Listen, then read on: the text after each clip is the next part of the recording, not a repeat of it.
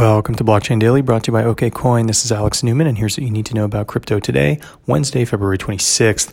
Markets continue to dump, with Bitcoin Core dropping another 6% to trade below 9,000, resting around 87.85. Ethereum lost more, about 9% to trade around 225. Bitcoin Cash ABC also down about 9% to 319, and XRP down about 8% to 23 cents. In North America, CryptoKitties creator and the UFC are partnering to launch a tokenized MMA project for Tamagotchis. I think the two entities are hoping to recreate the success of CryptoKitties, but for live action stars like MMA competitors.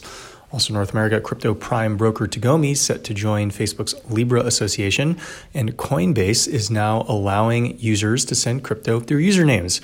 This is one step that will likely help spread mass adoption, as users will no longer have to use very long public keys.